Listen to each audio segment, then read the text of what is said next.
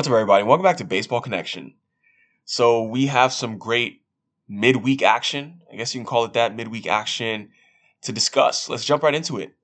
Some teams are streaking, some in a good direction, some in a not so good direction.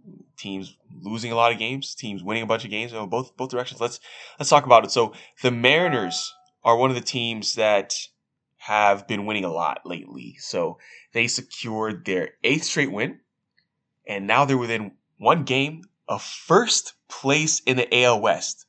Can you believe that? We're not talking about a wild card spot here. We're talking about the American League West division. Suddenly, we're talking about the Mariners within one game of first place. I mean, you have 3 teams up there at the top. You have Texas at first. They've been losing a lot. They've lost 6 in a row. They have Houston in second place. They're half a game behind Texas, and Seattle's only 1 game behind Texas. This AL West has become it's become tight, ladies and gentlemen. It's become tight. They were without Julio Rodriguez after he was a late scratch with a stomach illness, and they were working behind Brian Wu on what was an abbreviated outing for him by design. So they were trying to use more of a bullpen game for most of it, even though this bullpen has been used heavily on this 10-game road trip. But they were able to pull out the win despite all these factors. A 6-3 victory on Tuesday night in Chicago against the White Sox.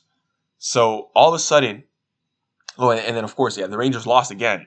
They lost in Arizona, and all of a sudden they're within 1 game of first place. This is the latest in a season they've been this close to the top of the division since August 25th, 2007. And we're going to have quite a ride here these last 5 weeks. These last 5 weeks are going to be interesting for everyone in the AL West. So buckle up. That is a streak that we all have to keep an eye on now. Another streak that has gone in, but in the other direction, this is the Yankees losing streak. They've now lost 9 straight.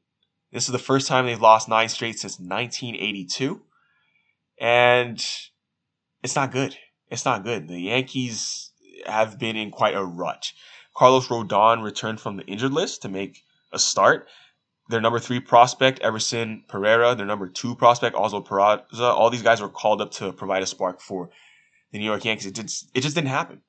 It just did not happen. And they lost this game to the Nationals 2-1, a close game. A close game, even though they had Rodon on the bump. But that's just kind of the way it goes. Sometimes when you're in a losing streak, you'll lose the close games even. You just can't buy a win. Josiah Gray was on the mound for Washington. The Yankees only managed 1 hit in 6 innings against him. And yeah, New York's got to figure it out. They got to figure out what they're going to do, but their playoff chances are gone. I don't care what the numbers say. I'm not even going to bother to look at them. It's just common sense telling me that they are eliminated at this point. Not mathematically, but they're 10.5 games back from the wild card. That's not going to happen with 5 weeks to go in the American League. That's not going to happen because other teams are just playing too well at this point for them to make that up. We'll go from New York to Philly. Go to Philly, though. Trea Turner delivered a walk-off single. He's continued an unbelievable run here. A 2-run single helped the Phillies extend their lead for the top NL wildcard spot. Trea Turner is loving his first August in Philadelphia. I mean, he began the month frustrated in Miami. We saw the error and everything, and then, he came back to Philadelphia, received the standing ovation, and ever since then, the home fans have been behind him, and he has returned the favor.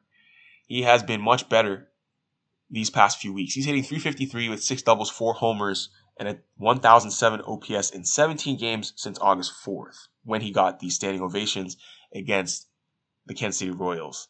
So his walk-off hit on Tuesday helped the Phillies build a 3.5-game lead over the Cubs for that number 1 NL wildcard spot. Remember, the Phillies just snuck in last year. They can just sneak in this year. I mean, I guess a number 1 wildcard isn't necessarily sneaking in, but they just need to get in the playoffs. And maybe they'll go for a ride like they did last season. Because with everyone looking like they're clicking now, Bryce Harper homered yet again, 2nd straight game. He did his 11th home run of the season. And then, of course, you have Trea Turner with the walk-off single. Taijuan Walker, 7 strikeouts. Things are starting to click for the Philadelphia Phillies. These are the pieces they got in the offseason to bolster. I mean, I just named 3 of their main guys. Or 2 newcomers, Trea Turner and Taijuan Walker. Of course, Harper's been there. But Walker and Turner were assigned in the offseason to push this team over the edge, to bring them back to the World Series and help them win it this time. So we'll see if that happens. But Trea Turner was the he was the man of the match. He was the man of the match on Tuesday. We'll jump to Houston, where Justin Verlander was on the mound for the Astros against the Red Sox. He turned in a vintage performance.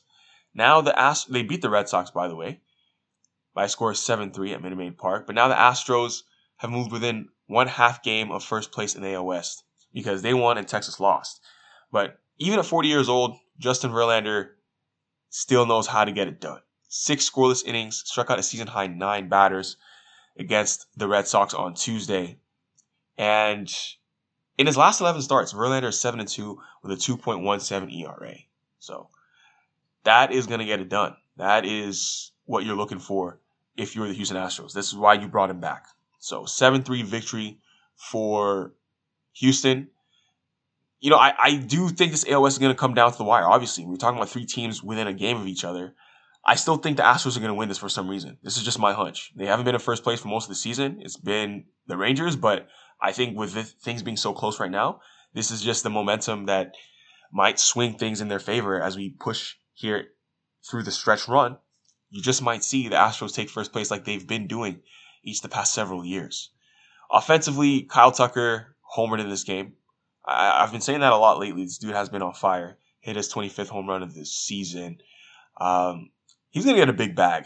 I don't know if it's this offseason or whenever he's eligible for an extension. The Astros are definitely going to extend him a nice offer that he will probably accept unless he wants to wait for free agency, which is also a true possibility, actually.